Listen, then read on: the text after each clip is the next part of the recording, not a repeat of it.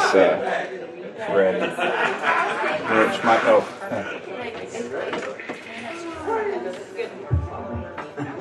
Bless the Lord. Welcome, everybody. We're going to lift the Lord up in praise and song this morning. And if the Lord's put a melody in your heart by what He's done for you in your life, sing along with us and sing it out.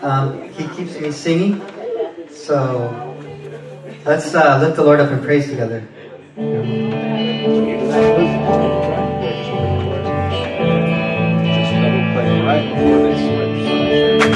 There's within my heart a melody. Jesus whispers sweet and low. Fear not, I will in peace be still. All life's ebb and flow. Jesus, Jesus, Jesus, sweetest name I know. Fills my every longing. Keeps me singing as I go. All my life was wrecked by sin and strife. Discord filled my heart with pain. Jesus wept across the broken streets, stirred the slumbering chords again. Jesus, Jesus, Jesus, sweetest name I know, fills my every longing, keeps me singing as I go, feasting on the riches of His grace, resting beneath the sheltering wing, always looking on His smiling face. That is why I shout and sing. Jesus, Jesus, Jesus, sweetest name I know, fills my every longing, keeps me singing as I go. Jesus, Jesus, Jesus, sweetest name I know, fills my every longing, keeps me singing as I go. Amen. Give God the glory this morning. Hallelujah. It's been a great morning in Sunday school already. If you wasn't able to be here, you missed out. It's just been a great day today to be in God's house. I want to pray that we will continue it to be so. And how we do that? By looking to the Lord. Amen? So just as we sang just now, Jesus, Jesus, Jesus, the sweetest name I know, let's go to Him and let Him know that today. Amen? Amen. Father God, we come before you this morning. I thank you for all that you've done and all that you do, and I just praise you for who you are. And I just ask, Lord, in the name of Jesus, that you will continue to bless the service today. May you continue to pour out your anointing upon us, and may we sing in song and just do everything that we can lift up your name so that it's you and you alone who is glorified. May we be able to leave here today and say that we know we've been in your presence.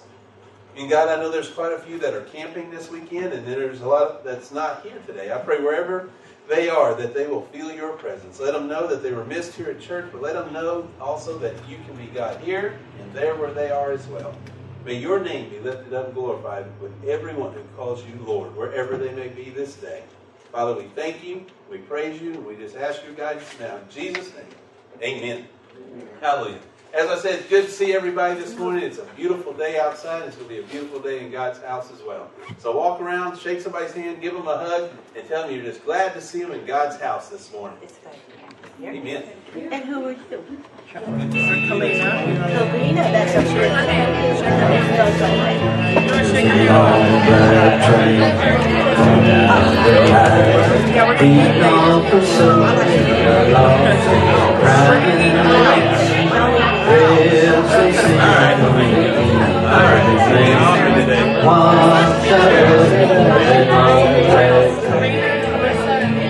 There's victory in the Lord, I say. Victory in the Lord.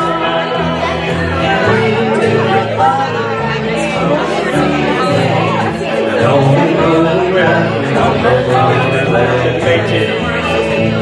You can look to our heavens, you can look to You will find redemption staring back into your eyes. There is protection and there's peace the same. Burning your ticket on that long flag train. There's victory in the Lord, I say. Victory in the Lord. So cling to the Father and His holy name. Don't go riding on that long flag train. There's music on that long flag train. Try to get on the rain. Let them just wait on your heart and say, hey, you're riding on that long flag train. There's victory in the Lord, I say. Victory in the Lord. So cling to the fire. Don't go riding on that long flag train.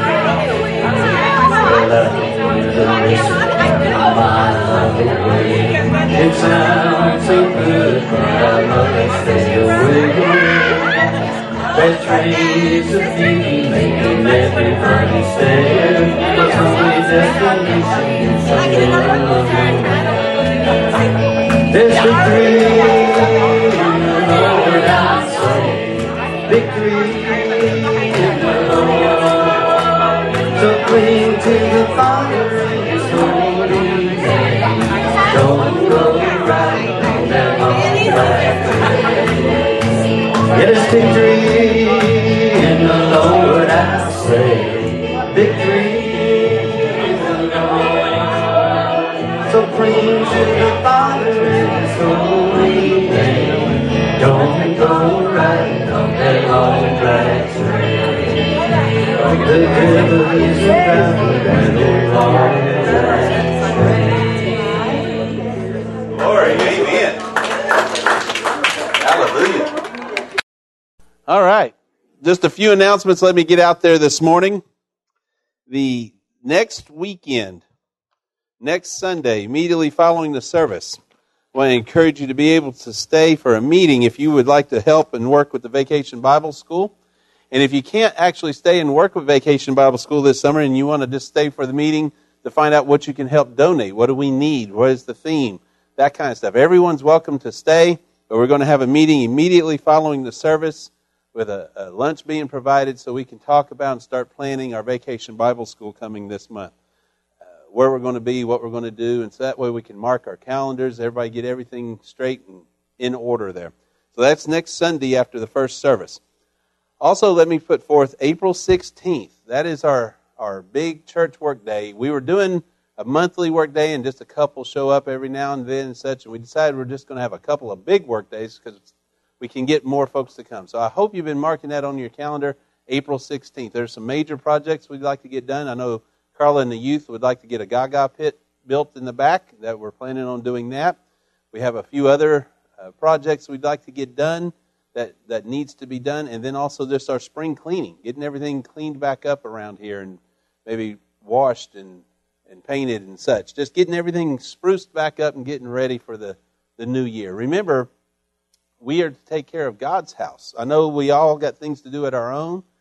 However, we need to remember that God's house should be first sometimes. So be praying about that. Be thinking about that. Now, I'm not trying to guilt or shame anyone into coming, but it is a great time of fellowship. We have a good time, a fun time. And when the day's over, we've eaten, we've talked, we've fellowshiped, but most of all, we've done some great work for the Lord as well. Amen? So I encourage you to be there April 16th, 9 a.m. till whenever we're done with the projects there. If you can only come in for an hour or two is still something we can get done. So I want to encourage you to come out that day. Our church-wide camp out there, I checked earlier in the week. I can't remember what day that was, right? I know I sent it to you. Was that Monday or Tuesday, I think? There were still 20 sites available if you would like to camp out there for our church-wide picnic. It's Palmetto State Park. I want to encourage you to go ahead and go get your campsite. Someone asked me that there seems to be two different campsites there. It's one campsite. It's just that you got to go out on the road to get to the other half. One half is the electric and and water hookups. The other half they call tent sites. It's just water hookups, but they've set it up so you can put RVs, campers, pop-ups, whatever you want there. It just only has water hookups. Also, the refectory where we'll be having the church services, you can camp there as well with just water hookups too. So there's a lot of places still to get set up if you'd like to come to the camp out that week.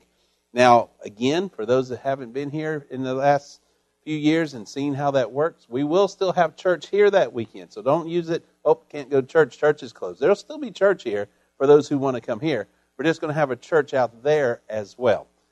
I know we always have done it at Potter's Creek. Potter's Creek got flooded last year. They still have not received the funds to rebuild it, and that's why we're at Palmetto State Park this year in Luling, just outside Luling there. May even address Luling, I think. But the thing is still going to be the same. We're going to have a dinner Saturday night, and then Sunday morning service on the grounds out there. Right there, they have a neat, built in 1918 outcropping by the river. We're just going to have a great service out there Sunday. You can come just for the service Sunday. You may come just camp for the weekend, or some of us are camping from Wednesday on, getting more days in there. So whatever the Lord lays on your heart. But it's a great time just to get out and relax, neighbor fellowship, and just get away from the hustle bustle as well, and have a service in God's country out there. Last but not least is the ladies' retreat. Sherry came up a few weeks ago and put a passionate plea out there. I truly believe, I know Julie's been, and I know others of the ladies have been to this Women of Faith series. The ladies who come back really are always on fire, saying that there was a lot of blessings, a lot of knowledge, a lot of things. So if you've never been, I want to encourage you to go. I know $200 sounds like a lot of money, but when it's covering your hotel and conference fees and everything, it really isn't that much if you start saving that $7 a day or $5 a day or whatever it is now to save up for it. So if you would like to go, ladies, just sign the sign-up sheet in the back, because it's getting to that time to where she has to go ahead and secure the rooms there. So I want to encourage you, if you've been praying about it and thinking about it and you think you should, sign up so that Sherry knows who wants to go. All right, I think that's enough of the announcements. I do have one more announcement. Thursday night, when we have our Thursday night prayer meeting up here, we always have dinner, and then we have a Bible study of some sort. There's either John, Brian, or myself present the Bible study. But then we go over our prayer list. And when we go over our prayer list, we look for updates. We talk about praises, and we go through that prayer list. Praise God for that. But that prayer list isn't just for us to go over Thursday nights. The reason why it's included in your bulletin this morning, I want to encourage you, pray over that list. Take it home. Maybe pick one name on it. Maybe God's going to have you pray for one person or one section or 10 names. Or maybe He's saying to pray over the whole list, name by name. Whatever God lays on your heart, I know it's not just make an airplane and throw it out the window. If you would take that prayer list and pray over it, there are some incredible blessings that and praises that we have been able to share off that prayer list. Whatever God's laying on your heart, will you take that prayer list and actually pray over it? In one accord, in unity, we should be lifting up our brothers and sisters to the Lord. And you may say, well, he's got cancer. It's 4th stage. Prayer, he's beyond hope now. Nothing's beyond the power of God. And even if it is God's will for that person to be going home, let's go ahead and be praying that it's a smooth transition and the family is able to accept it as well. Be praying for God's will. Amen? Amen. That's just my little soapbox issue for the moment. All right. Brother Bob. Let me pray with you, brother. Father God, I just lift up my brother to you again. I thank you for him coming up and playing for us and leading us in worship. And now he's going to open your word, and may you speak through him what you would have us to hear. And may your will be done through him, Lord. Thank you for him, and bless him and his family. In Jesus' name, amen. I like your shirt. Bless the Lord. I'm going to be reading today from 1 Timothy chapter 6, starting in verse 6. I think this is a beautiful story how God showed us an example of a mentor and mentee relationship between Timothy and the Apostle Paul. But the Apostle Paul wrote to Timothy, and he said, "Now godliness with contentment is great gain, for we brought nothing into this world, and it is certain that we can carry nothing out of it. And having food and clothing, with these we shall be content. But those who desire to be rich fall into temptation and a snare, into many foolish and harmful lusts, which drown men into destruction and perdition. For the love of money is a root of all kinds of evil, for which some have even strayed from the faith in their greediness and pierced themselves through with many sorrows. But you, O man of God, flee these things and pursue righteousness, godliness, faith, love, patience, and gentleness. Fight the good fight of faith and lay hold on eternal life, to which you were also called and have confessed the good confession in the presence of many witnesses. I urge you in the sight of God, who gives life to all things, and before Christ Jesus, who witnessed the good confession before Pontius Pilate, that you keep this commandment without spot, blameless, until our Lord Jesus Christ's appearing. It's really hard to add to those words, because I think that Paul really hit the nail on the head there, that we're going to be tempted for the different desires in this world and long after having things. But if we keep our eyes on God, then we have the better prize. And I'm hoping that each of us can actually long for godly things and not worldly things.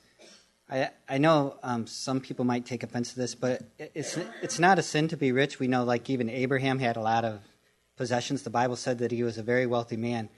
But I think that one thing that really should be pointed out is that Abraham was willing to give his most prized possession for God. He was willing to take his son that he got in his later years. He thought he would never be able to have a son. And God gave him that son, and it was his most prized possession. And he was willing to lay that down for God. And so the problem comes in, it's not a sin to have nice things, but it's a sin to put those things before God, or the desire for those things before God.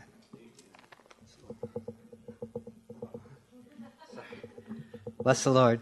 Heavenly Father, Lord God, we just thank you for the opportunity to be together in your house of worship, Lord God. And we thank you that you shared your word with us, Father, and that you allow us to hear from your voice. We just pray that you'd bless this service and let each person here hear from you, Lord God, that they might have the seed planted in them, that they might change and grow. In Jesus' name we pray, amen.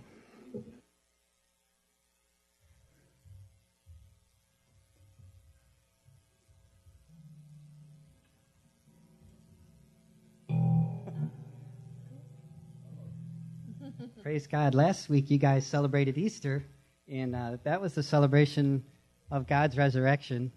He went to be back with his Father, but he gave him the promise. He said, "Let not your hearts be troubled. You believe in God, believe also in me. In my Father's house are many mansions. If it were not so, I would have told you. Lo, I go to prepare a place for you. And if I go to prepare a place for you, I will come again, that where I am, there you may be also." That's a promise that we have, that we're going to rise up to meet him in the air at that trump's last sound, and we'll forever be in a place where there's no more sorrow or no more pain. So join us in singing "I'll Fly Away" this morning. Some glad morning when this life is o'er, I'll fly away to a home on God's celestial shore. I'll fly away. I'll fly away, oh glory, I'll fly away. In the morning when I die, hallelujah, by and by, I'll fly away. When the shadows of this life have gone, I'll fly away. Like a bird from prison bars has flown, I'll fly away. I'll fly away, oh glory, I'll fly away. When I die, hallelujah, by and by, I'll fly away. Oh, how glad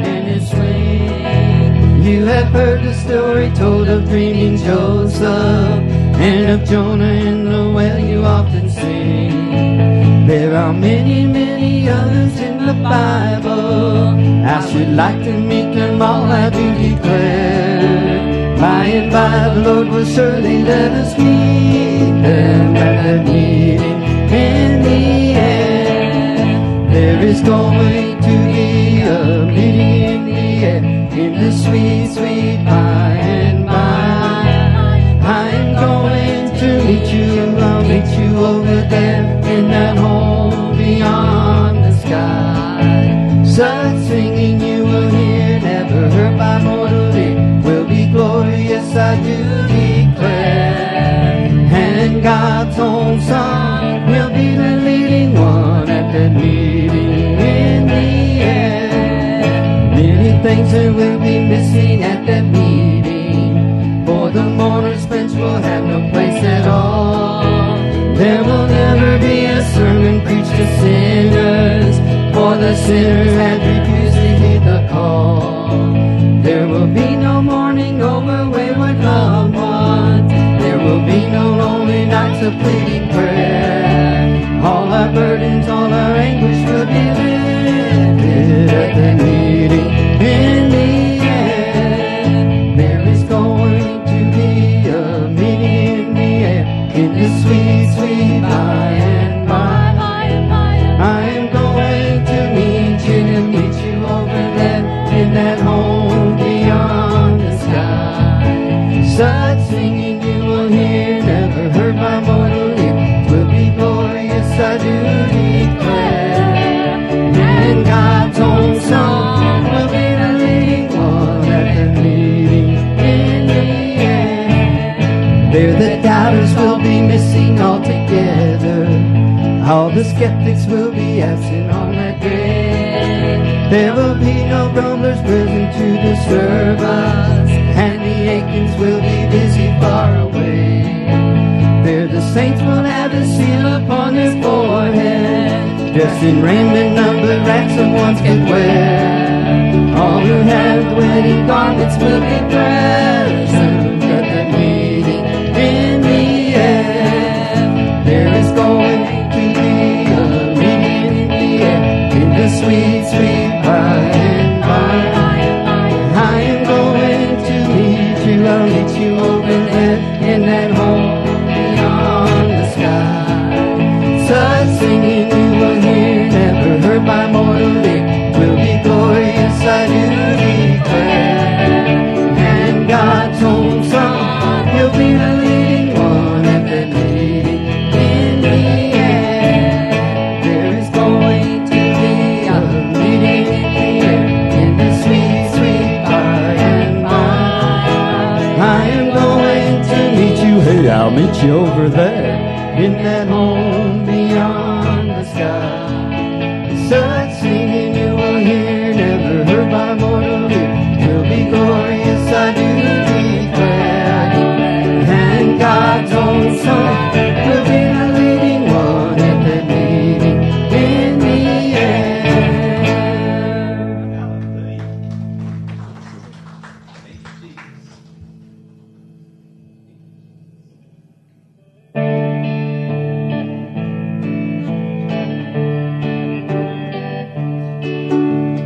Living below in this so simple world, hardly of comfort can afford, striving alone to face temptation sore. Where could I go but to the Lord? Where could I go? Oh, where could I go?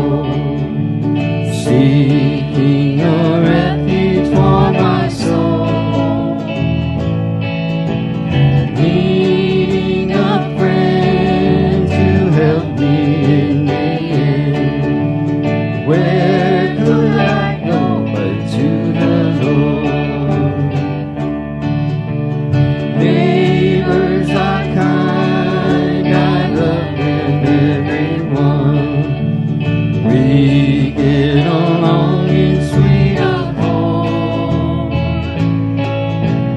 But when I face the chilling and the dead, where could I go but to the Lord? Where could I go? Oh, where could I go? Seeking a refuge for my soul, needing a friend to help me in the end. Where could I go but to the Lord? Life here is friend with friends I love so dear. Comfort I get from God's own word. But when my soul needs manna from above, where could I go but to the Lord? Where could I go? Oh, where could I go? Seeking a refuge for my soul, needing a friend to help me in the end. Where could I go but to the Lord? Heavenly Father, Lord God, we just pray that you bless this service. And Father, we just pray that you would allow us to hear from you. In Jesus' name we pray. Amen. Amen. Praise the Lord. Thank you, guys. I don't know, maybe it's just me, but the music this morning, I'd like to just keep on singing. I was having something like, in Alabama, we used to, after church, you could go anywhere, any park, and there was bluegrass music the rest of the day. You know, that's just the way every Sunday was, at least around Coleman, Alabama, in Decatur, Alabama. It was, you go to any park, and there was going to be somebody that wanted you to play. And even if you didn't, they still had fun playing with you. Amen? Anyway, if you have your Bibles this morning, turn to Ecclesiastes. Ecclesiastes chapter 7. Ecclesiastes chapter 7. We're going to do something a tad bit differently today. It's going to be more of an expository style of sermon like I do on Sunday nights. We're going to go kind of scripture by scripture. We're going to read the whole passage of scripture first, and then we're going to break it down somewhat. So this is a different type of style, if you will, that God's laid on my heart this morning. However, I feel as though He wanted me to do this as I was praying about what to speak about this morning. Several weeks back, I was at a gathering of pastors, and it was somewhat astonishing to me. However, the question was asked, was there some scriptures that some pastors just did not want to preach, that there were scriptures that was too hard to preach? Now, immediately in my mind, I thought that rather awkward question due to the fact that if it's in the scriptures, it should be preached or taught. All words inspired by God, Paul says. Therefore, from Genesis to maps, to me, is inspired by God, and there shouldn't be anything that we cannot preach. However, I usually keep my mouth shut at those things because even as old as I am, I tend to be the youngest one there.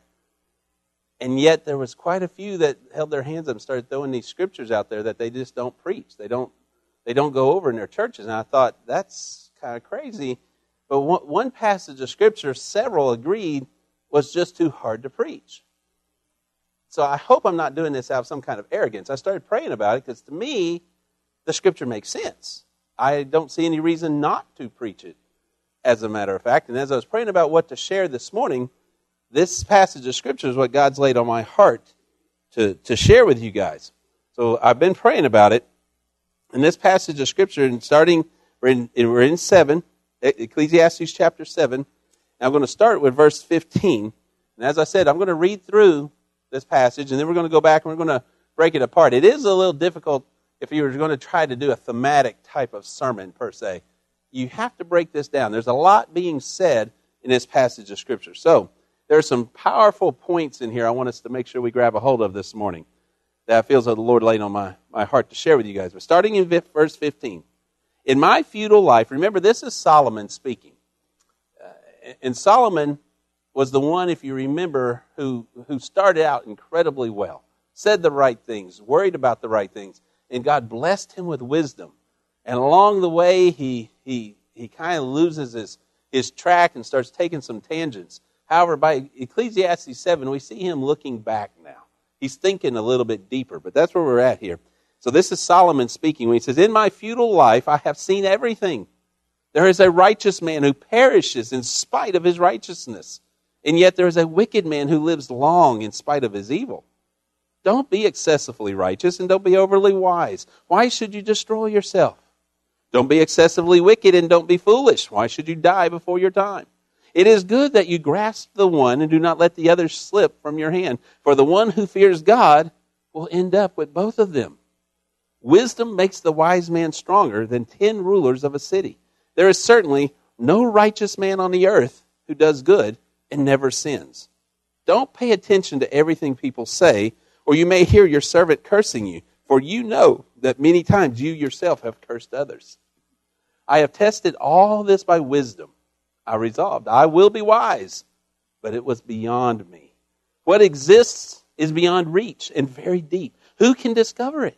I turned my thoughts to know, explore, and seek wisdom and an explanation for things, and to know that wickedness is stupidity and folly is madness. And I find more bitter than death the woman who is a trap, her heart a net and her hands chains. The one who pleases God will escape her, but the sinner will be captured by her. Look, says the teacher, this I have discovered by adding one thing to another to find out the explanation which my soul continually searches for, but does not find. Amongst 1,000 people I have found one true man, but amongst all these I have not found a true woman. Only see this, I have discovered that God made people upright, but they pursued many schemes. Now, as I said, there is some practical things in here that I think that every one of us, in one way or another, can grab a hold of.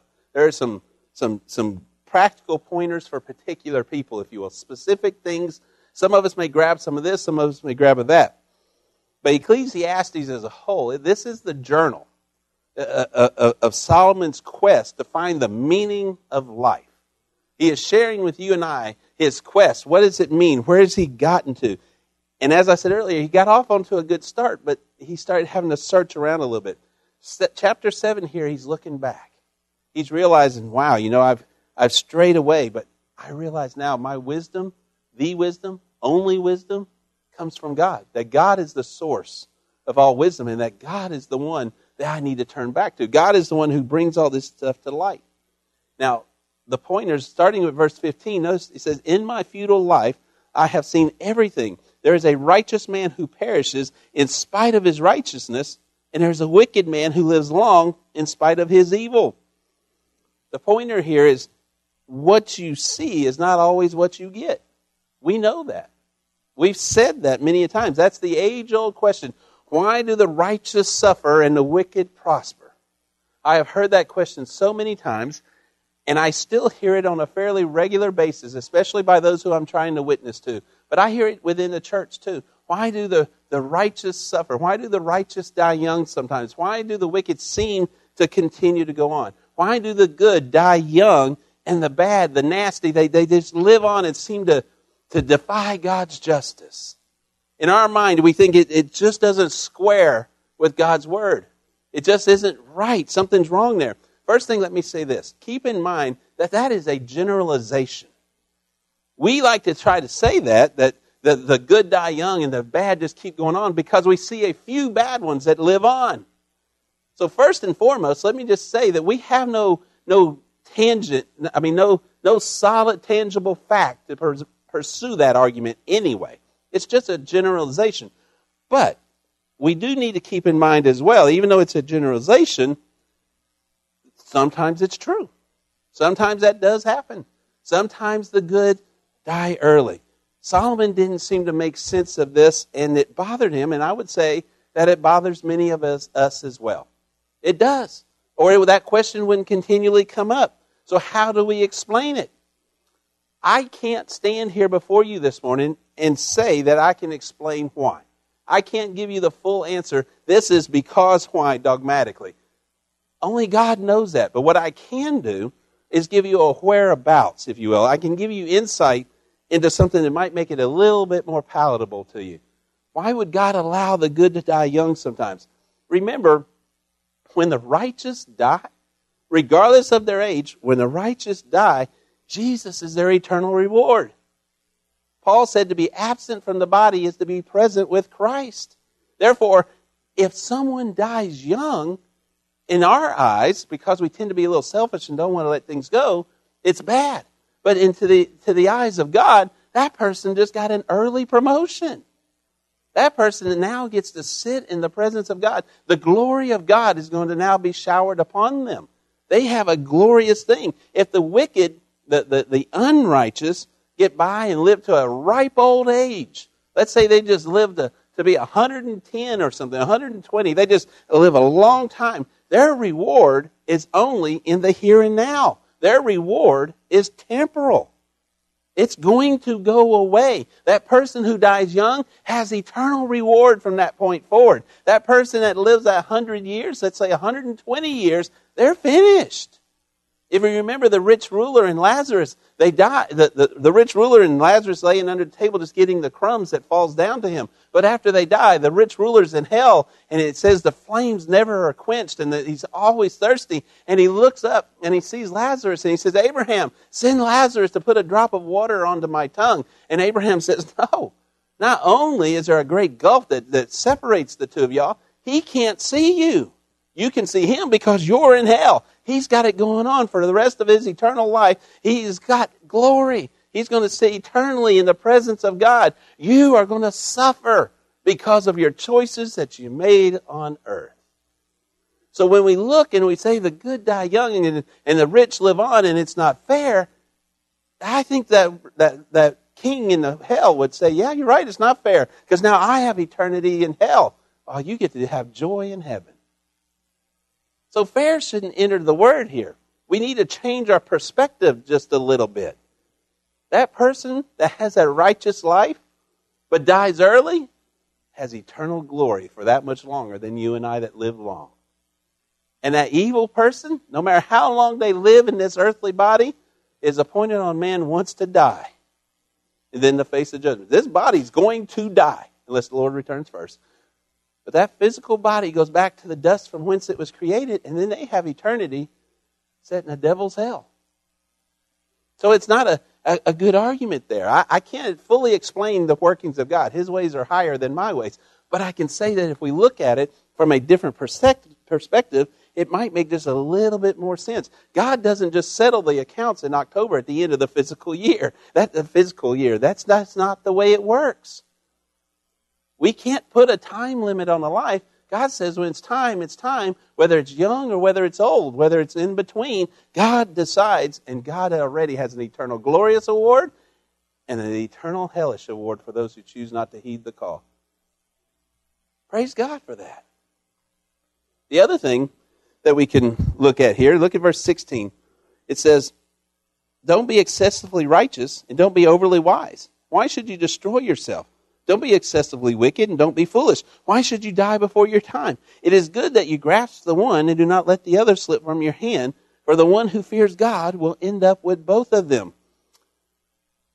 The point that he is making here, guys, is to understand that God is still fully in control. And that when he's in control, I shouldn't have to try to hold on to one or the other. What we see is not always what we think. What we seem to appear is not always as it appears. What Solomon's trying to say here is take everything in moderation. Be moderate. Do everything and understand that whether righteousness or sinfulness, we are still man. He's teaching balance in life. He's not telling us here to just be moderate with our righteousness, not just to be moderate with sinfulness. He's saying balance life. Understand that you are human. Understand you're going to fall sometimes. Understand you're going to be on top of the mountain sometimes. What he's really speaking to here is don't be hypocritical. Don't be that person that puts on that fake smile and talks about how you're super Christian and then go out in the world and act otherwise. Don't try to go full this way or full that way. Look to the Lord and let God guide you. In verse 15 there, he's saying, again, in my futile life I have seen everything. There's a righteous man who perishes in spite of his wickedness, and there's a wicked man who lives in spite of his evil. That is a concept that's hard for us to grasp. But unfortunately, there's still people in the churches today that will say, oh yeah, I have an answer to that. Don't claim to be that self-righteous. Don't claim to be that wise. He's saying, you're not God. Don't try to be what you aren't over here. Just like the publican. If you remember the publican and the Pharisee, they go into the temple there, and the Pharisee, he's up there, and he's saying, God, look what I am. Thank you for this. Thank you for that. And he's praying loudly. He's praying eloquently. And he's looking like everything's great. And then he points back to that sinner in the back. And the sinner in the back, the publican, he's back there. He's beating his chest. And he's saying, God, I'm just a sinner. I'm not worthy. I shouldn't even be here. Thank you for who you are. I just don't know how you can even love me. And that Pharisee in the front, he's just holding up his hands, pointing back to the one beating his chest, and he says, look at him. Thank you, God, that I'm not like him. He's a sinner. He's ugly. He's gross. He's bad. After it's all over with, Jesus looks at the disciples and he says, the one that left out of their cleanse was the one in the back, not the one in the front. The one that left out of their cleanse wasn't the one that was trying to be holier than thou and sanctimonious. It was the one who in the back who was honest, who said, yes, I am a sinner. Yes, I do stupid things. Yes, I'm not worthy. He was being honest about who he was with moderation. He was honest about what he was. He realized he could never be holier than thou, that he was so low. But in his lowness, he didn't give up. He didn't throw in the towel. He didn't say, I just can't be the Christian. He didn't go to the opposite extreme either. He didn't go to the Pharisaical extreme or the give up extreme. He just sat before his Lord in humility and said, God, thank you. Thank you for what you are and who you are. Have you ever spent time with I tend to call them sanctimonious Sallies? Those people who tend to know everything, pious Pauls, the people who just feel as though that they have to impress everyone with their bulletproof theology, and they say it with they're dripping with the Holy Spirit, and they're putting all this out there. They know the answers to everything, like in verse 15 there. They got everything going on in their mind. In reality, most of the time they're paying they tend to convolute things and confuse things beyond what we should. They try to put off, look how good I am. Kind of sort of reminds me of Job's 3 friends who walked up to him, and rather than having godly advice for him, what did they say? They looked at him and said, won't you just curse God and die? That's some good friends right there, isn't it? That's what we do when we get so holier than thou. When we become that person who thinks that we are right there next to God. When we pretend to be holier than thou, we are causing others to cast doubt, folks. We're causing others to say, I can't be like that person. Why should I ever try? When we walk with reality and humble ourselves like that publican in the parable that Jesus said and say, God, I am not worthy, that's when we're going to grasp God. That's what he's saying here. Solomon says, if you will not try to strive to be a hypocrite, and on the other hand, don't be that person that goes the other direction, just throws caution to the wind and says, life is just a crapshoot here. So I'm just going to go out and I'm going to live lasciviously. I'm going to revel in wickedness. I'm just going to do everything. I'm going to eat, drink, be merry, do what the body says do because I can't get there anyway. He's not saying to be that hypocrite, that holier than thou, nor is he saying give up and throw in the towel. He's saying if you will walk to the best of your ability, being what God has created you to be, you're going to grasp a hold of him and you're going to hold on to him and you're going to find him in the midst of your life. As long as we try to be that hypocrite, holier than thou, how are you going to listen to God? You know more than he does. And if you throw in the towel and run with the ways of the world, God can't bless disobedience. Solomon's saying, wrap your arms around him. Wrap your arms around him and know he's there. He's telling us, guys, even when we don't understand, even when we feel as though we're so unworthy, when we feel as though that how could God love me, don't lose touch with, one, your humanity, but don't lose touch with the fact that God loves us in that humanity. He's saying, fear God, but don't lose your perspective. Acknowledge who he is, and walk that road with Him. Look at verse 20. There is certainly no righteous man on the earth who does good and never sins. There's another pointer right there. What you think is not always what you imagine. I think some of us sometimes think of ourselves, again, going back to that holier than thou. I think we think of ourselves better than someone else. We're a cut above someone else. We were talking about this in Sunday school a while ago, actually. Sometimes we tend to try to rationalize and grade level our sin. Sin is sin. Sin is sin. Sister Julie brought it up earlier in Sunday school that we tend to try to do that. We think of our sin as better than someone else's, or someone else's worse than ours. Folks, let me tell you this morning, you may be thinking about somebody in your head, well, at least I didn't do that. You still sinned. The fact that you're putting yourself above them right now, you better stop and check yourself. Because you may be sinning right now. Sin is sin is sin. And when he says there in verse 20 that there is certainly no righteous man on earth who does good and never sins, he is being honest. The only thing that separates us from the world is the blood of Jesus Christ. We are all sinners saved by grace if we've accepted His grace, if we've accepted His glory, if we have accepted His sacrifice. If we have not accepted the sacrifice of Christ, we are no better than anyone else. Our imagination has run away with us if we start thinking we're better than anyone else. I don't care if you're thinking on a financial basis or on your theological education. It doesn't matter. You either know Christ or you don't. But we are all sinners. We are all sinners. God alone is the only one who is absolutely perfect. There is not a one of us in this church or any church.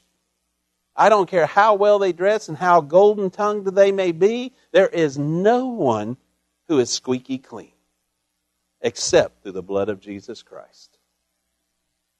By His blood, I have been washed clean. And even that's somewhat of an oxymoron in a way. We like to sing about how we've been washed clean. However, you know what it says that we are when God looks upon us? He sees that we're in Christ. In reality, we've just been covered with the blood of Christ. And our ugliness is washed away. It's as far as the east is from the west. But praise God, I am covered so that when God sees me, He sees the blood of Jesus. Because if He saw me, it would be nasty. It would be ugly. And you might be saying, but you're a pastor, you got to be perfect. Let me tell you, I'm not. By far, I am not. But I serve the one who is. I have my faults, I have my failures. But I'll guarantee you, as Solomon says here, there is not a one out there who is not a sinner. Every one of us.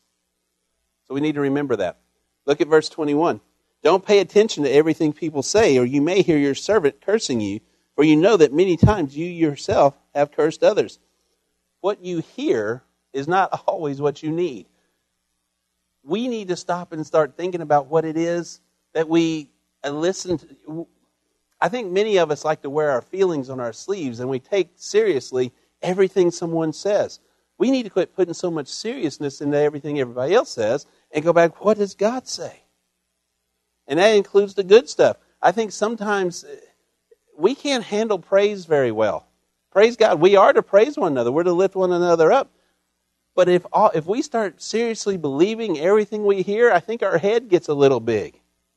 Well, if we start believing our own press reports, when people start saying about how smart we are, how good we are, how great we are, our head gets a little big and we start forgetting who we are.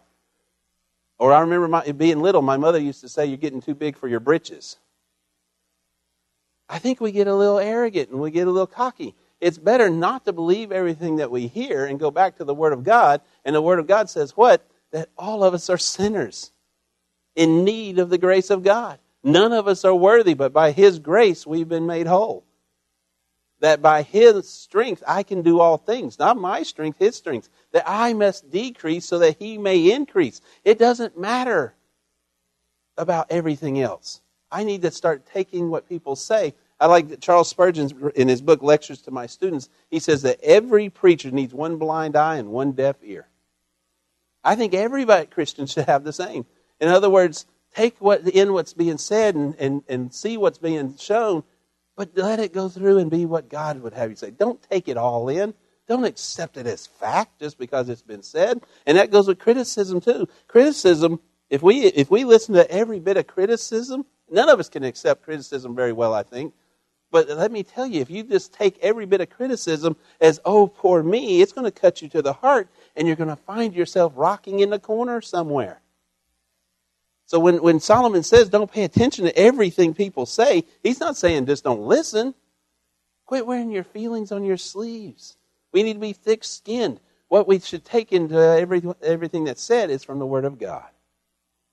And what does God say? God says, I love you enough that I died for you. I cared for you. And as Brother Bob quoted a while ago, I have gone to prepare a place for you. If it was not so, I would not have said so. So that I will return unto you and draw you unto myself, so that where I am, you shall be always. He was sharing that with you and I. That's the words we need to hold to. That's the things we need to listen to. That's the things we need to wrap our mind around. My God loves me, even if Sister so-and-so says I'm fat. If Brother so-and-so says that real men have hair. Whatever it may be, my God loves me. And I can walk with my head held high because I didn't take everything seriously that everyone said. Be careful about that, guys. Don't be like the guy that wouldn't go to a football game because every time they got in a huddle, he thought they were talking about him. That's just not the way. That's just not the way it's supposed to be. Everybody's not talking about you, I promise. I can't tell you how many conversations I've had with people. Well, they were talking about this, that, and the other. Oh, what'd they say? Well, I didn't actually hear them. Then why do you think that? Well, they looked at me. Okay. Just because somebody may look at you or you may think this, that, or the other, don't take it to heart. All it does is ruin your life. It ruins your life. Look at verses 22. Verse 22, and we're going to read a little bit here. And we'll go back. But verse 22 says, for you know, 23. I have tested all this by wisdom. I resolved I will be wise. But it was beyond me. What exists is beyond reach and very deep. Who can discover it?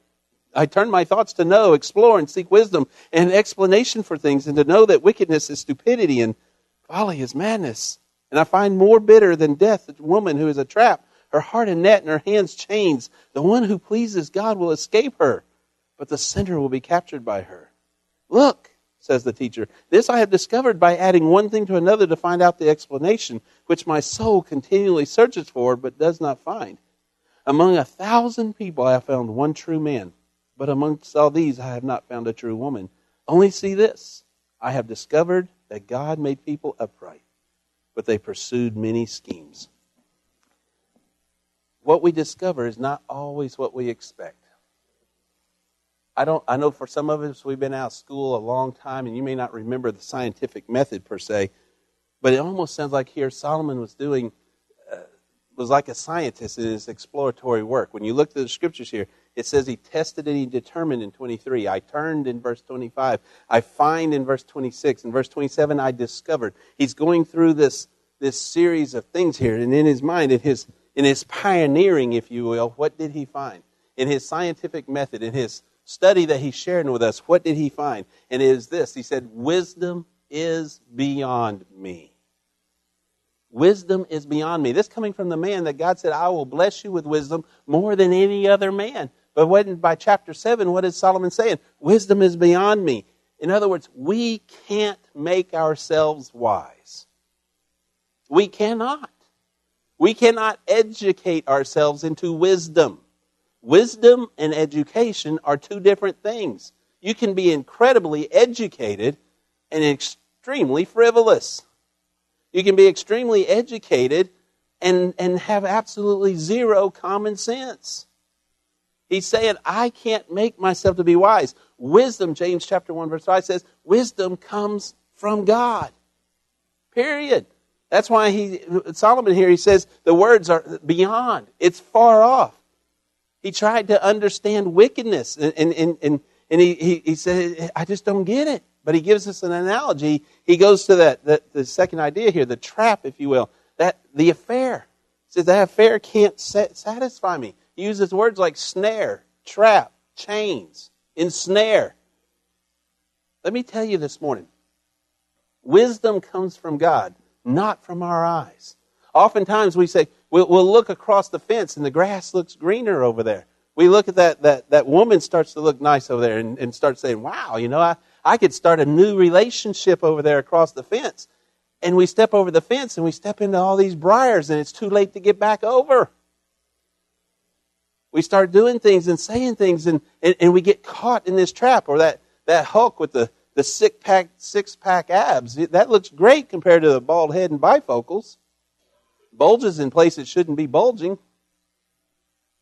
But let me tell you, when we let our eyes and our emotions make those decisions for us rather than our wisdom, it may seem appealing. It may seem compelling. But listen to the man who was an animal. He had 1,000 wives.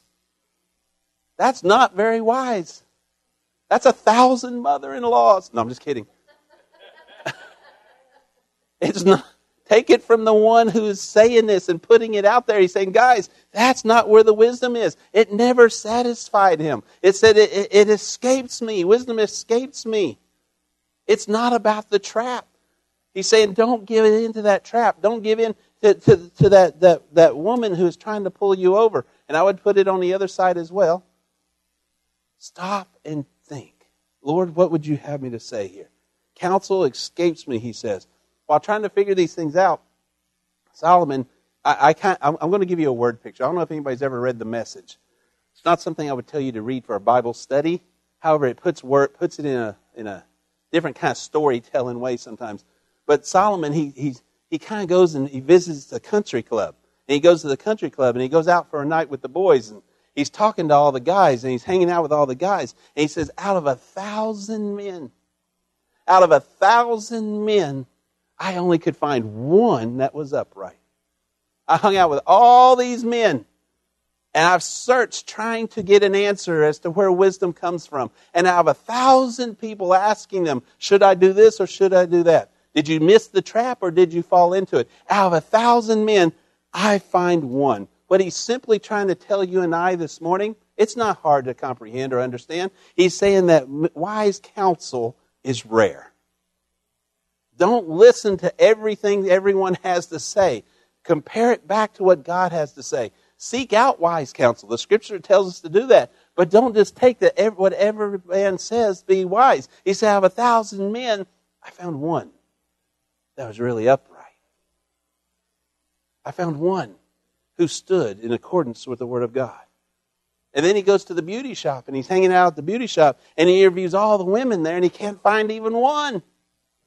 Says, where are they at? Now, ladies, don't get upset by that. Solomon is also the same one who wrote the masterpiece about a virtuous woman in Proverbs chapter 31. So if you've never read Proverbs 31, he lifts women up on a high pedestal. The point he is trying to make is that before we go to any counselors, and don't get me wrong, I don't have nothing against counselors. I send people to counselors all the time. However, I think that oftentimes we go to the counselor, to this counselor, that counselor, and we've never stopped and asked God for wisdom. We've never stopped and asked God about our problems. Lord, what would you have me to do? I know I made a huge mistake. And sometimes we'll go to counselors and say, well, first of all, you stepped out where you shouldn't have stepped out. You did what you shouldn't have done. Well, we don't want to hear that, so we'll just go find another counselor. Or we'll say, I'm sure not going to go to the Word of God because I know what the Word of God is going to say about it. But if we really want wisdom, if we truly want to be wise, this is where we go. That one wise man, he says that's rare. Why not go to where you know it is? Why not go where you know it is? Because the problem isn't, it's great. Verse 29, the last verse there. Only is this what I've seen. I have discovered that God made people upright, but they pursue many schemes. In other words, the other thing I want to point out, the problem is in me.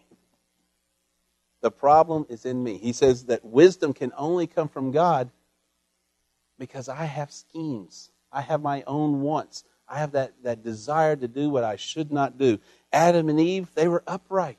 They were put in Eden, which was paradise. Then sin invaded their ranks, and as it came through, folks, it has infected us. Ever since then, we have been infected and carrying around a deadly virus called sin within us. And we oftentimes, we try to find a cure with alternatives. We try to find a cure with all these substitutes. We'll chase this and we'll chase that. We'll make decisions that we know to not be true. We try to go to counselors. We go all these different places.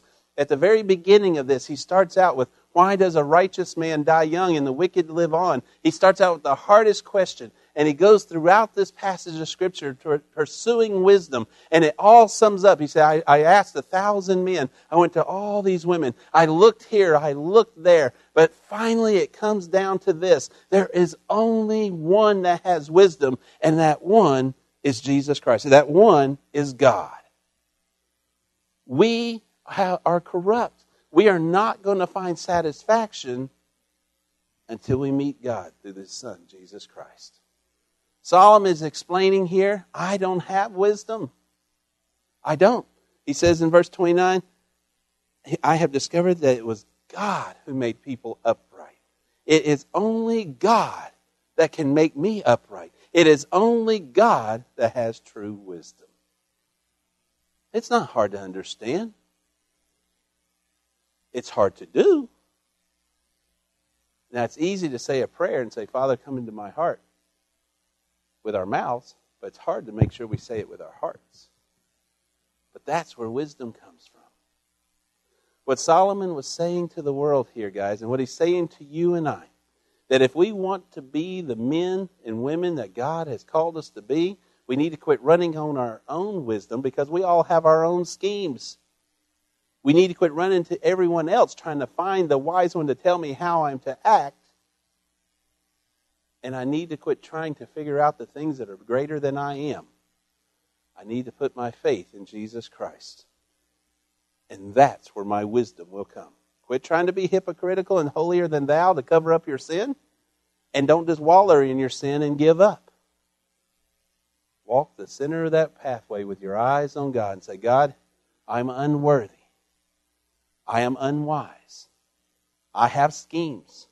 I choose not to pursue the men of this world to look for my answers. I choose not to step in the trap that ensnares me and pulls me into Satan's realm. I choose to understand that I have my schemes, but I give them over to you today. This passage of Scripture is pointing to one thing. And I don't think it's hard like a lot of the folks may say it is. Our wisdom can come from God and God alone. And you choose now whom you are to serve. Joshua says, for me and my house, I choose to serve the Lord. You could rephrase that to say, Joshua said, for me and my house, our wisdom comes from above, from Christ, from God. Where is your wisdom this morning? Have you placed it in your own activities, in your own knowledge, your own education, your own theologies, your own ability to put up a front, your own ability to make your decisions? Or are you going to be that wise, godly individual that says, my faith is in the hands of God. I am a sinner in need of your grace. If you're here this morning and you don't know Jesus Christ as your Lord and Savior, and you may be hearing people telling you, oh, that church thing, it's just a crutch. Oh, you don't need God. Go out and have fun. How can you have fun in the world if you don't know, if you go and do that church thing? The world's going to pull you into that trap. The woman that he's talking about here that ensnares you. Now, we look at it as an adulterous thing going on, and it is. He does use an adulterous figure. But if you look in the book of Proverbs, he uses that same woman to be the anti-wisdom. She is the trap, Satan's trap. Whatever the trap may be, whatever the sin is, he's going to use a lure to pull you in. And Solomon, being a man of 1,000 wives, his lure was women. And he says, don't fall for the lure. Don't get pulled in. Put your eyes on God, and your wisdom will come true. Where are you this morning? If you don't know Jesus Christ as your Lord and Savior, that's first and foremost. I don't care what the world's telling you. If any of y'all are, I don't see any college-age students. Well, I guess that's a misnomer in itself. But if there's any of you in college and you have professors telling you that God's not real, I'm going to tell you this morning He is. And He's reaching out to you with a wisdom that surpasses all understanding. If you'll take it this morning. Where are you this morning? If God's working in your life, will you accept Him today? Will you step out and put your faith in His hands? If you already know Him as your Lord and Savior, hallelujah. Pray that you're not that Pharisee. You're not that hypocrite. But if you're on the verge of throwing in the towel, don't do that either. If you're letting other people's words hurt you, He says don't listen to them. Just as you've cursed others and didn't mean it, they may not mean it either. Just this week, somebody, still don't think I did anything wrong. The lady behind me made sure to blow her horn and told me I was half a peace sign. And I just smiled and I waved. I didn't get mad at her. In fact, I thought it was kind of funny. Because there was years ago, I might have done the same thing. Still don't know what I did to make her mad, but I just waved. You may be that one. When you get mad about that guy cutting you off in traffic, remember, you probably cut somebody off too. So why not just take it all in stride and say, my wisdom comes from above.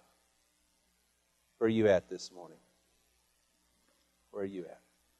Let's all stand. I want to lead us in a word of prayer. If you don't know Jesus Christ as your Lord and Savior, I pray this is the day you make the difference. You make that change. If you do know Him today, then as Solomon says, Solomon's telling you, I've already searched for wisdom everywhere. I've looked all over the place. I have trailed, I've studied, and I am the man that God's blessed with wisdom. You know what He's telling us? Don't waste your time doing what I've done. Just acknowledge the hypothesis, and that is that Jesus Christ, God, is the only one who has wisdom. Go there for it. Go there. As we pray. Father God, I come before you this morning. I just praise you for this opportunity to open your word and share what you would say through Solomon today. A man of infinite wisdom who went off on a tangent but realized you are the author of all that wisdom. Help us to be wise. Help us to focus on you. And help us to be what you've called us to be. And God, if there's someone here today that has not surrendered their heart to you, if there's someone here today that has not accepted you as their Lord and Savior, may this be the day they accept you before it's too late. If there's someone here today that has been ensnared by that trap, and they realize that it was wrong, and the world's telling them it's too late, may they realize now that they can put their faith back in you. And though there may be consequences, they can still wrap their arms around you, and you'll make everything back to where it should be. If they put their faith and hope in you. If there's someone here today that's about to throw in the towel, God, let them know that you love them and that you care for them. And regardless of what may be, you are there for them. And God, that one that's maybe holier than thou, wherever they may be, maybe they realize that there is only one who is perfect. And that was you. May your will be done this day, Lord God. And may we give you all praise, honor, and glory for whatever happens at this time of altar call. Thank you for who you are, Lord. In Jesus' name we pray. Amen. As we sing this morning, if God's telling you to sing, sing. If He's telling you to come down and pray at this altar, come pray at the altar. If He's telling you to pray where you're at, pray where you're at. Well, let's do what God's calling us to do today as we sing, guys.